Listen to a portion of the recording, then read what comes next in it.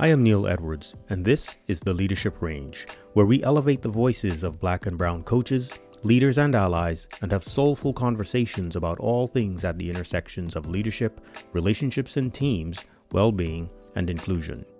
Here I offer deep insights and practical tips for work and life. Expecting blackness is unreasonable.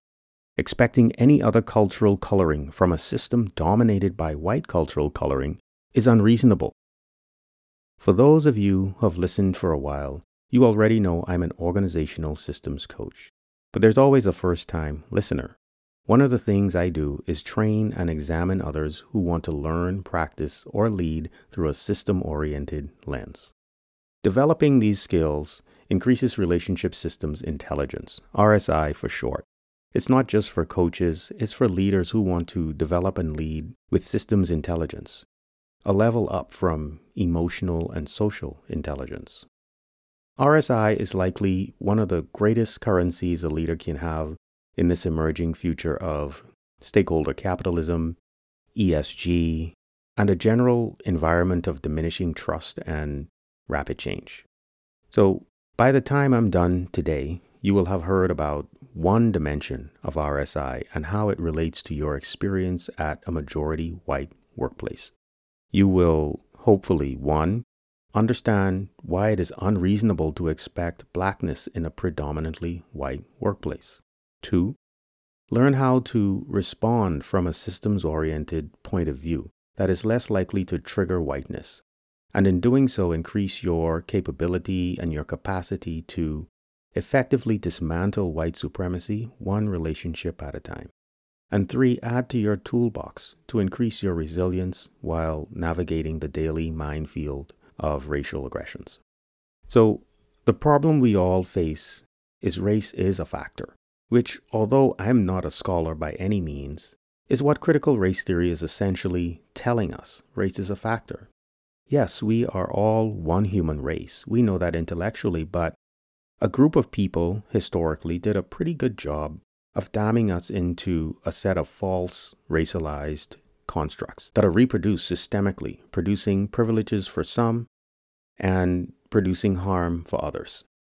It shows up in the workplace with remarkable consistency. RSI is a solution that will help increase your awareness or your understanding of what's going on around you, being more capable of responding through and from a systems-oriented perspective, rather than a who did what to whom individual perspective. So what does RSI have to do with blackness, whiteness, and any other color of wash? RSI has 3 dimensions, 5 principles, and 7 meta skills. I'm using one dimension for today. It is called geography. Think about geography as the physical, psychological, emotional, and social makeup of who we are internally and externally, as individuals and as systems. Geography is how a system expresses its diversity, or lack thereof. Nonetheless, diversity is diversity. It's just what's there, what's present, and what is being expressed through it.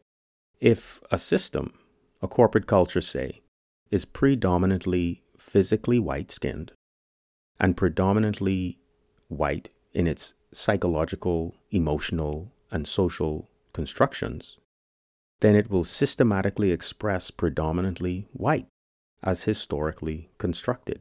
It can't be any other way.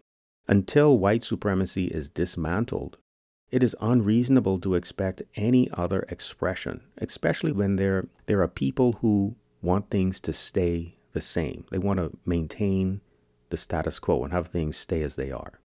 The idea is not to produce blackness, brownness, or genderless, but to produce justice. There's nothing to get upset about. It is simply more important to understand the problem and the work that needs to be done to solve it. So while you're at work and you run into one of those landmines of racialized aggression, I'll ask you to pause before reacting. Maybe take a extra intentional breath or count to 5, whatever, and remind yourself that what you are hearing or experiencing is the voice of the system. the geography of the system expressing itself. You might then say something like, I think I'm noticing parts of our system or culture showing up in this conversation that's not what we want. Can we talk about that? More often than not, you'll get an invitation to go further into what you mean. This is where you start with I statements and we and us statements. I statements because you want to express your experience. We and us statements because you want to express what's in the system. It gives others the opportunity to take responsibility for their own behavior rather than defending themselves from the metaphorical bullet you fired at them. It is not 100% bulletproof, no pun intended, but it is far better than the unproductive back and forth of blame and criticism. This takes practice, folks. Adding to your toolbox the dimension of geography as a way a system expresses its diversity, and speaking from the voice of the system will help you navigate systemic racism at work, improve your resilience, increase your RSI, and elevate your value as a leader in your company. A deeper dive into RSI and geography also expands capability to work across differences by delving into understanding aspects of yourself, developing appreciation of differences through curiosity, and learning the skills to become a practically fluent inclusive leader. I want to leave you with 4 quotes today. 4. Quote, "Systems thinking is a discipline for seeing wholes. It is a framework for seeing interrelationships rather than things, seeing patterns of change rather than static snapshots." Unquote. Peter Senge. Second one, quote, "No one is born hating another person because of the color of his skin, or his background, or his religion. People must learn to hate, and if they can learn to hate, they can be taught to love. For love comes more naturally to the human heart than its opposite." Unquote. That's Nelson Mandela. Third quote, "We don't want to see targets burning. We want to see the system that sets up for the systemic racism burned to the ground." Unquote. Killer Mike. Last one, quote, "George Floyd's murder is not only an outrage, it is the latest manifestation of a system that callously devalues the lives of Black people. Our struggle is and always has been about justice, not justice on paper, but real justice in the real lives of real people." Unquote. Senator Bernie Sanders.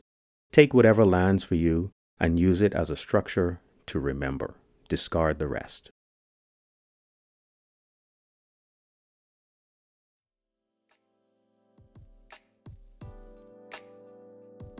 Thank you for listening to this episode of The Leadership Range. If you enjoyed the episode, I invite you to peruse the others for more great conversations. If you know someone you think ought to be on the podcast, please send me an email at neil@neiledwardscoaching.com. To connect with me, you can find me on LinkedIn at linkedin.com/in/nedwards07. I look forward to you joining in for more conversations each Monday on The Leadership Range.